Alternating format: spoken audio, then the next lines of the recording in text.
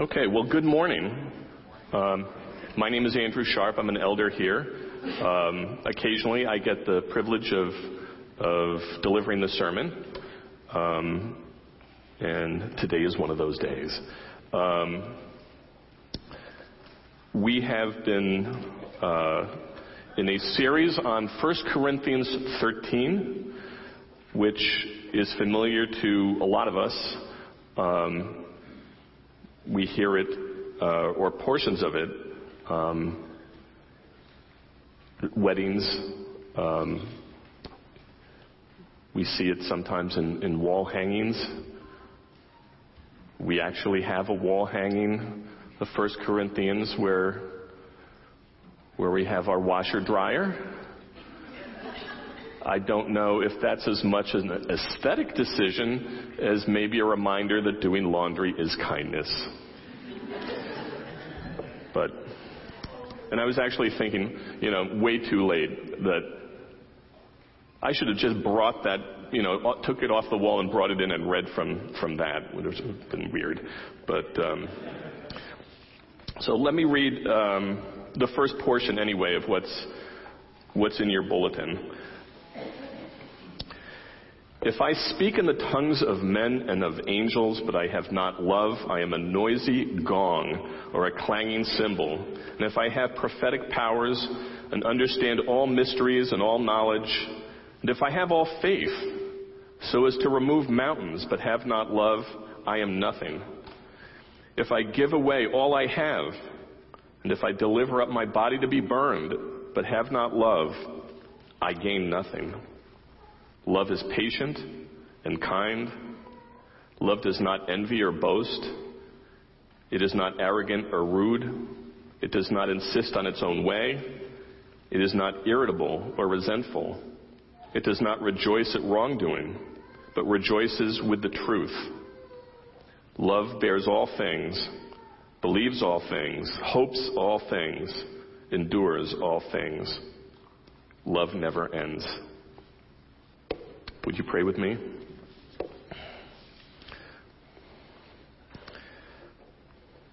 Heavenly Father, help us to use this time to reflect a bit on how we might better love others, and also recognize how profoundly and deeply and completely you love us. In Jesus' name, amen. So the beginning of chapter 13 is a continuation of chapter 12, which is a discussion of spiritual gifts as distinct from each other, but nevertheless comprising the church, analogizing it to the body of Christ. That's more in chapter 12.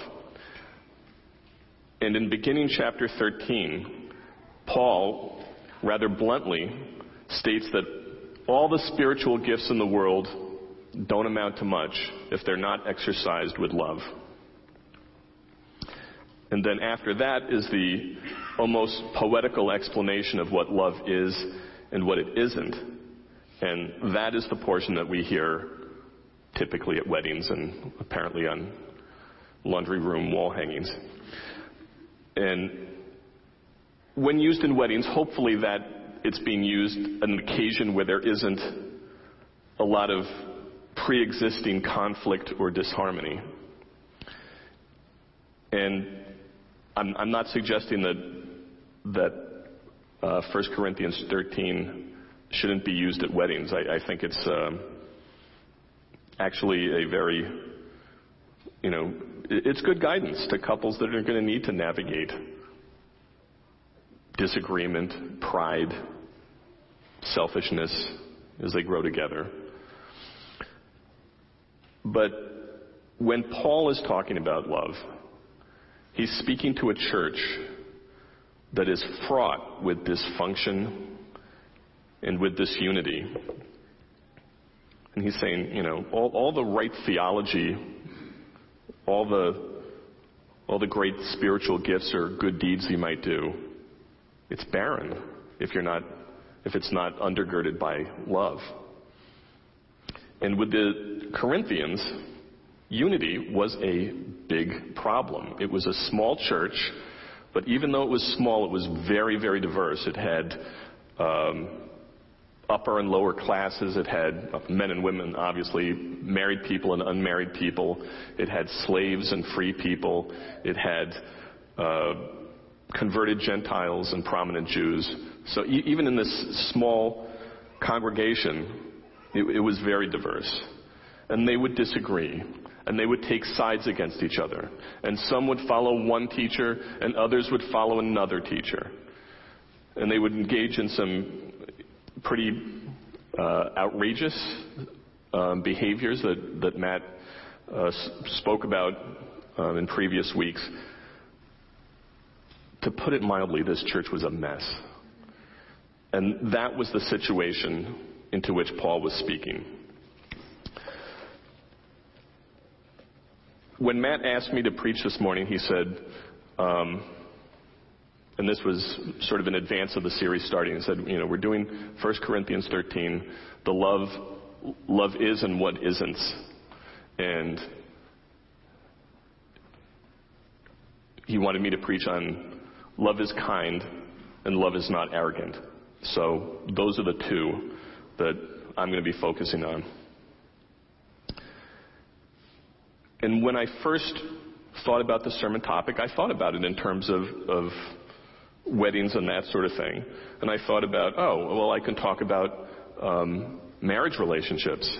And I can talk about how I think ideally, hopefully, marriage is a gentle, ongoing, continuous exchange of kindnesses between one person and another. Almost a pitch and catch of love between two people. And I thought maybe I'll talk about how marriage is hopefully not a 50-50 proposition, but a 100-100 proposition with both people striving imperfectly to bring 100% to the relationship without an expectation of balance. And just as people who give their lives up to Christ, they give something up, but they gain much more in the end. They become more fully themselves. I think that happens in happy marriages, that there is something we give up when we give ourselves to another person, and yet in the end, hopefully, we become more fully ourselves in the process. With Jesus, love isn't a 50-50 proposition. Jesus brings 100% and we bring whatever it is we bring to it. And his love for us is not conditioned on how much we love him, thank goodness. Because if it was a condition, he wouldn't have gone to the cross for us. And as for love not being arrogant, I would hopefully not have difficulty convincing you all that an attitude of it's all about me would be toxic and destructive to a relationship.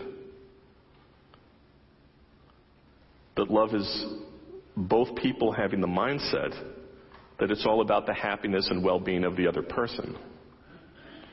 If the other person doesn't feel loved or desired or valued or cared for, then we're probably doing it wrong.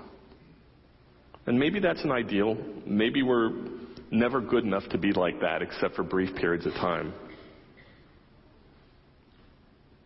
But that should be what we try for. And I think a reasonable reaction to that kind of preaching, were I to preach it, would be, well, what if the other person doesn't hold up their end of the bargain? I'm all for them, but they're not all for me, or not enough for me. And it's natural to resent that kind of imbalance.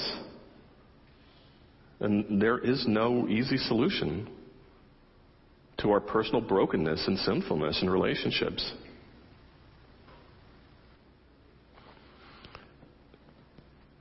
Tim Keller would give this advice to young couples he was counseling in advance of marriage. He told them that if they were to consider what is the problem in my marriage, the answer should always be I am. And if two people approach their relationship that way, it's probably a good sign for the relationship. And if you can approach it that way, it frees you from viewing relationship as a ledger that we scrutinize to determine if we're getting our fair share. I think I could have done a pretty decent sermon focusing on that, focusing on kindness in interpersonal relationships, especially romantic relationships. And maybe you would have been fully convinced. In fact, I think you probably would have been fully convinced that kindness, good. Kindness is good. Arrogance, bad. You're probably thinking, Andrew, that would have been an epic sermon.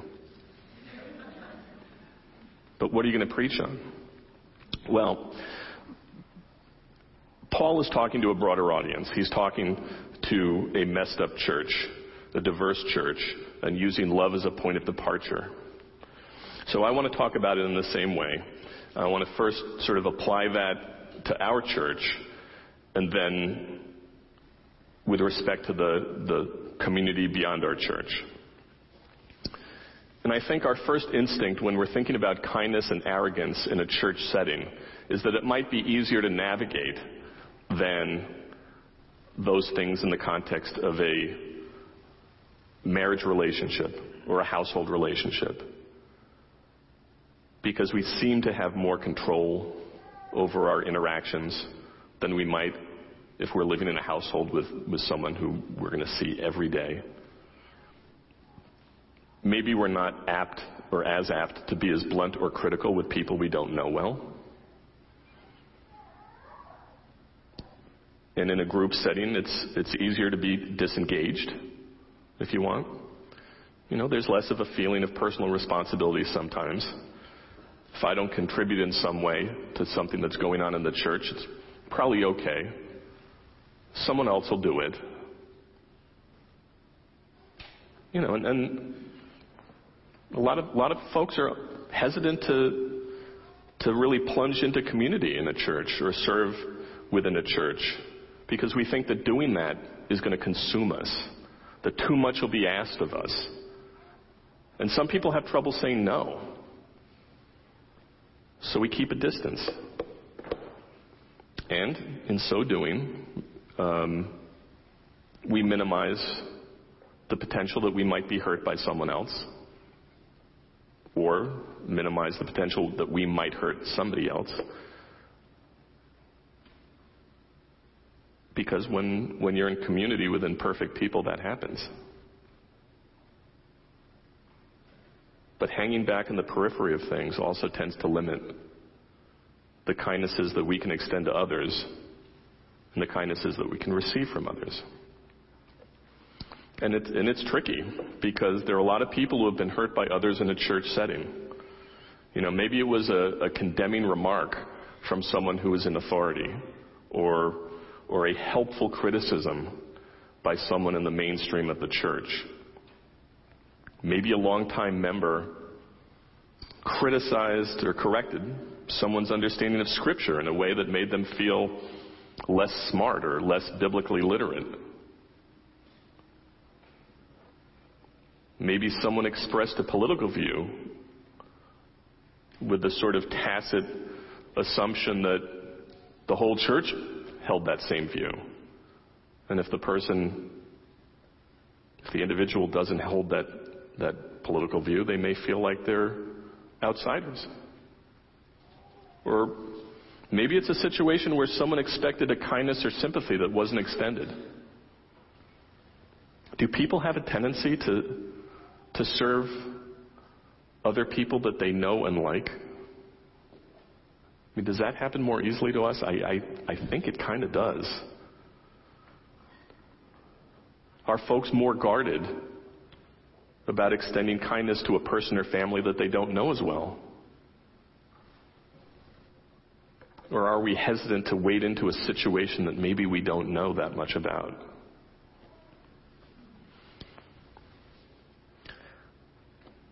The hurt people experience in a church setting can echo for years. It's remembered. And folks will see the injury or insult as not necessarily from a particular person who said something carelessly, but they'll see it as coming from a representative of that church or that denomination, or maybe even Christianity as a whole. Opening up to others in a church setting requires us to be vulnerable. And, once burned, folks will not quickly let themselves be vulnerable again. So in our interactions with each other, the stakes are high. We all have moments when we say things without the kindness we intend. We'll say something with a tone. I say things with a tone. My family points that out on a fairly regular basis. I don't want to. I usually don't mean it in a bad way, whatever it is I've said with the tone. I probably am trying to be funny. Most often that's the case. Or not. The sad truth is, with me, especially as I've gotten older, there isn't a huge amount of filtering, that happens between when something crosses my mind and when I verbalize it. I need to be able to apologize more. Being able to say I'm sorry, that's kindness. And I especially have trouble apologizing when I can be satisfied in my own mind that whatever it is that I've said, I meant it well. And if I think I've meant it well, then if it's taken some other way, that's the other person's problem, so why should I apologize for that? And that kind of thinking leads to the classic, non-apology apologies that we hear public figures say with some regularity. I'm sorry if you took it that way. I'm sorry to all the people I offended.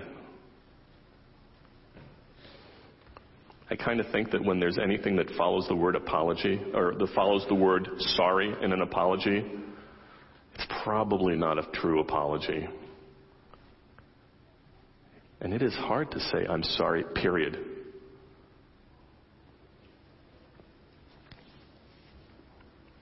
When Mary and I were dating, we had a disagreement about something. It was one of the last disagreements we ever had. And I was thinking about this. I was trying to remember specific things that we had disagreed about over the years. And I think I could remember two actual things of any, that got us angry in 26 years. And so I don't know what this was about. I truly don't. And my experience in our marriage has taught me that whatever it was, I was almost certainly wrong. Almost certainly wrong. What I remember is, and Mary was living in Simsbury and I was living in Cromwell, that I drove home to Cromwell, and Mary called me to express concern that she had said something that had caused harm to the relationship. And she hadn't harmed the relationship, but I was always struck by the fact that she called to be concerned about that and just to apologize without any sort of reference to the merits of what we were each arguing about. And I always felt really, really blessed to be with someone who had the emotional intelligence to just put aside the subject matter and just express that concern. Again, because she was almost certainly right. When we disagree with someone in the context of our church, we need to recognize it. We need to own it and apologize and seek forgiveness. And with God's grace, it'll be the apology rather than the offense that the person remembers. And if you're the person who's been wronged by someone else, be generous with your forgiveness. Whether there's an apology or not, be generous.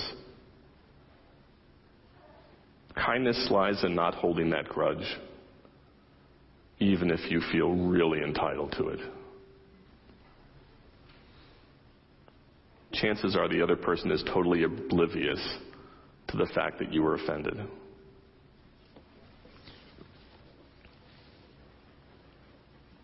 Love is kind.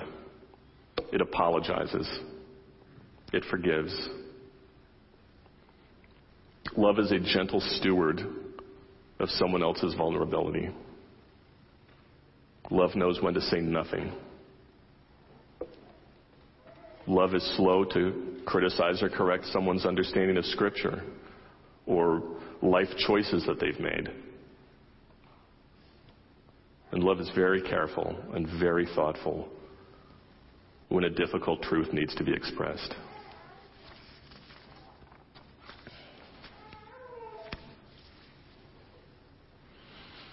Now, as I said earlier, Paul was writing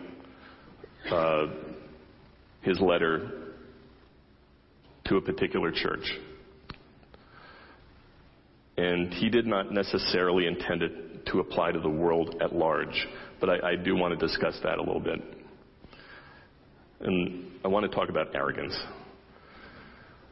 The dictionary definitions of arrogance include conceit, pride, self-importance, and entitlement.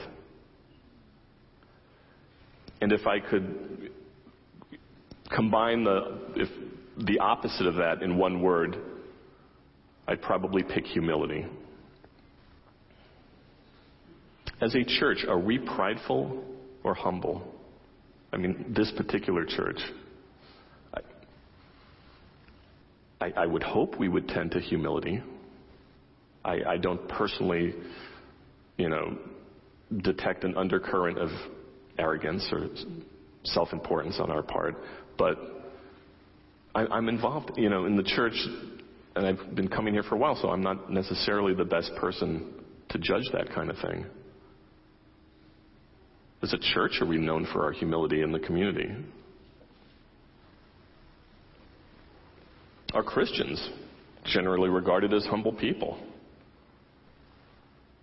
Or are we viewed as a little bit prideful, a little bit having a sense of our own superiority? There are people who believe, and may be very justified in their belief, that Christians can be patronizing and arrogant when informing non-Christians that even though they may not realize it, they have a need for a Savior. And it seems a bit arrogant for me to suggest to another that I know what's best for them even if they don't. Especially if my advice is unsolicited. I can see how someone would regard that as arrogant. An expression of truth can still be arrogant. Have you ever been playing a sport with someone who was at your skill level or maybe below your skill level, but nevertheless they wanted to give you pointers on how you could be better? I've had that happen. It's annoying. It's arrogant. It's presumptuous, right? Maybe they should worry about their own deficiencies before they make themselves my coach.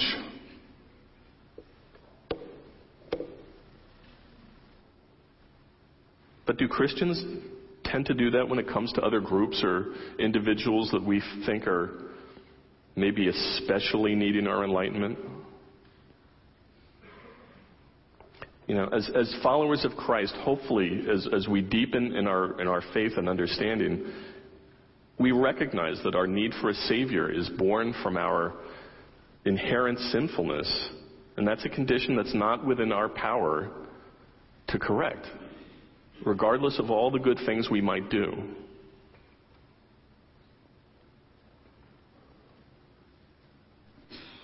We recognize that we're sinful people in a messed up world.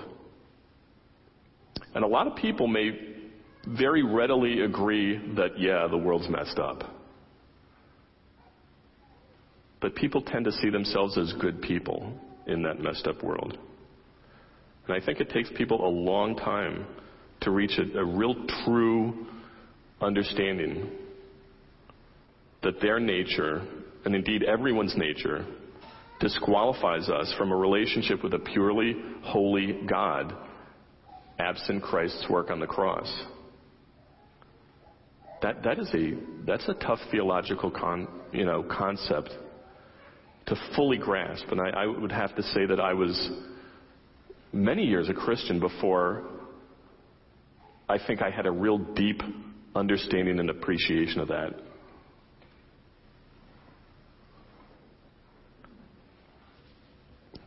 So I think we need to come at that from a position of humility. A newspaper asked G.K. Chesterton, who was a Catholic thinker and a Christian writer many years ago, to write an article on what he thought was wrong with the world. And this is what he wrote. Dear sirs, somehow I think he probably sounded like that with the name G.K. Chesterton. Dear sirs, I am sincerely yours, G.K. Chesterton. I am. That's awesome. It's just like approaching a marriage with the mindset that, I'm the problem in the marriage. Maybe we need to see the world that way. And I think maybe it's easier to grasp it conceptually in the context of a marriage than thinking about it in terms of our role in the larger world. That can seem kind of challenging and intimidating. But in considering how we might do that, let's turn back to Paul's teaching that love is kind. And I'm talking about when we're acting kindly to others. I'm not talking necessarily about how to convey the gospel exactly, but just if we're being kind. How often when we're being kind do we expect something in return? Some kind of acknowledgement from the other person. We want them to know that we've done something for them. And then in some way we can feel better about ourselves. If I'm in traffic and I wait for another motorist to enter my lane of travel, I want to wave. I want that wave of acknowledgement, which most people will do. But every once in a while, someone doesn't wave. And my reaction, I think, probably should be, huh. But instead, my reaction is, what? I want my wave. And if I don't get it, I am perturbed. I am annoyed.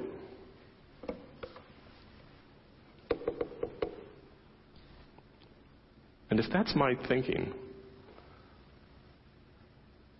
then my supposed kindness was really just nothing more than a transaction through which I wanted something in return. I wanted the wave because then I'd know they appreciated what I did, and I'd feel good. For a moment, in some small kind of weird, petty way in my mind, I would feel good. And I think the kind of kindness that Paul is talking about, that kind of love kindness, is that which has no strings attached to it. If my kindnesses to the world are conditioned on anything coming back to me, that's not kindness, but it's self-centeredness. And that's pretty close to arrogance. And it's an easy trap to fall into. I mean, waving the driver in, that's sort of an absurd example. But we, in a lot of ways, in a church setting, we want to judge ourselves by our effectiveness. Because we're kind of taught to do that. If we have an event, we'll think, well, how many people started attending the church because of that event? Or if we're a church that hands out brochures, which we don't really do, but if we were, maybe we're asking, well, how many brochures did you hand out? How many meals did you serve? How many people came to Christ because of whatever? In the business world, we have goals and objectives and metrics and key performance indicators. And, I worry that with churches that can inform how we do church.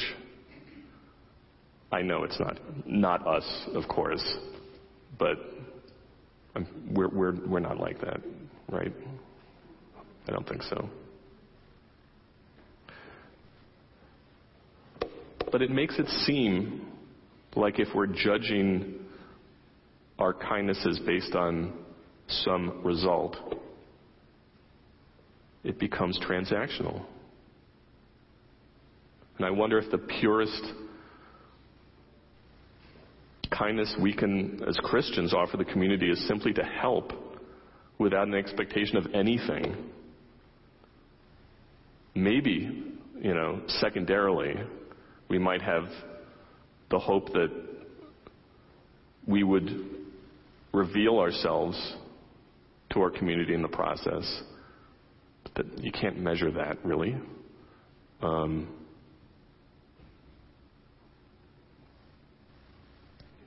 It's hard to just help, period. It is. It's hard for me. Last week, Jeff Moser talked about the relationship between our church and Hartford City Mission. It's one of several outreaches from our church into the community. Day camp is another. Supporting the local food pantry is another that's just getting off the ground. Prison ministry, homeless ministry, same thing. There are ways to serve. Maybe some of you are quietly serving others in your community. We need to serve. A church that doesn't serve doesn't love. It's like a big social group rather than a church with a living faith. And when you serve, you'll probably be serving people who don't profess faith in Jesus. And through your interactions, you may well have occasions to talk about Jesus and God. They may just come up. And when those occasions arise, I would pray that you and me and all of us, would be given the right words to say to convey the love of Jesus in those moments. But I would say never let that be a condition of your service. There should be no, I did this for you, so hear me out about this Jesus thing. Because that makes it a transaction. When Jesus healed, he did not require a profession of faith. Sometimes someone expressed that. Most often he just asked, what do you want me to do for you? That would be a great mindset to have as a church. So how about this for an application? This is more like homework. I know, you're like, oh my gosh, he fills in and giving us homework. Well, it's up to you to what you want to do with it. Simply this. Go do a kindness for someone you don't know. Some kind of kindness. Doesn't have to be anything big or dramatic. Maybe it's a kind word.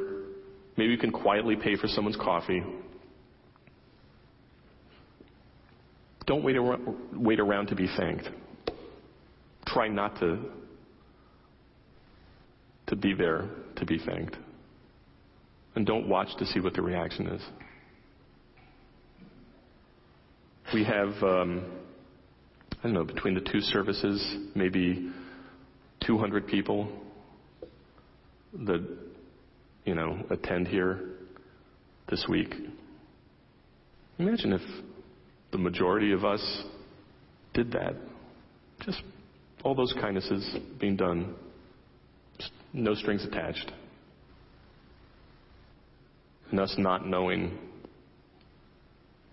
what happened with any of it. That would be glorious. That'd be amazing. And there'd be no assessment of how effective we were.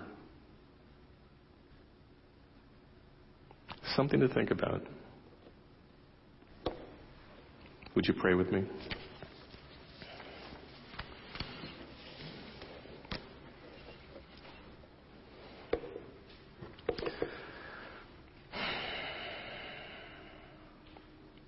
Father God, sometimes it is just disappointing how clumsily we love others, people who are close to us, people who are not close to us.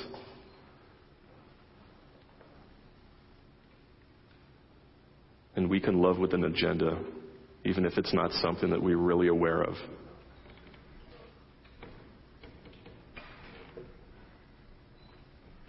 Help us to crawl beyond that mindset. Help us to love a little bit more like how you love. In Jesus' name, amen.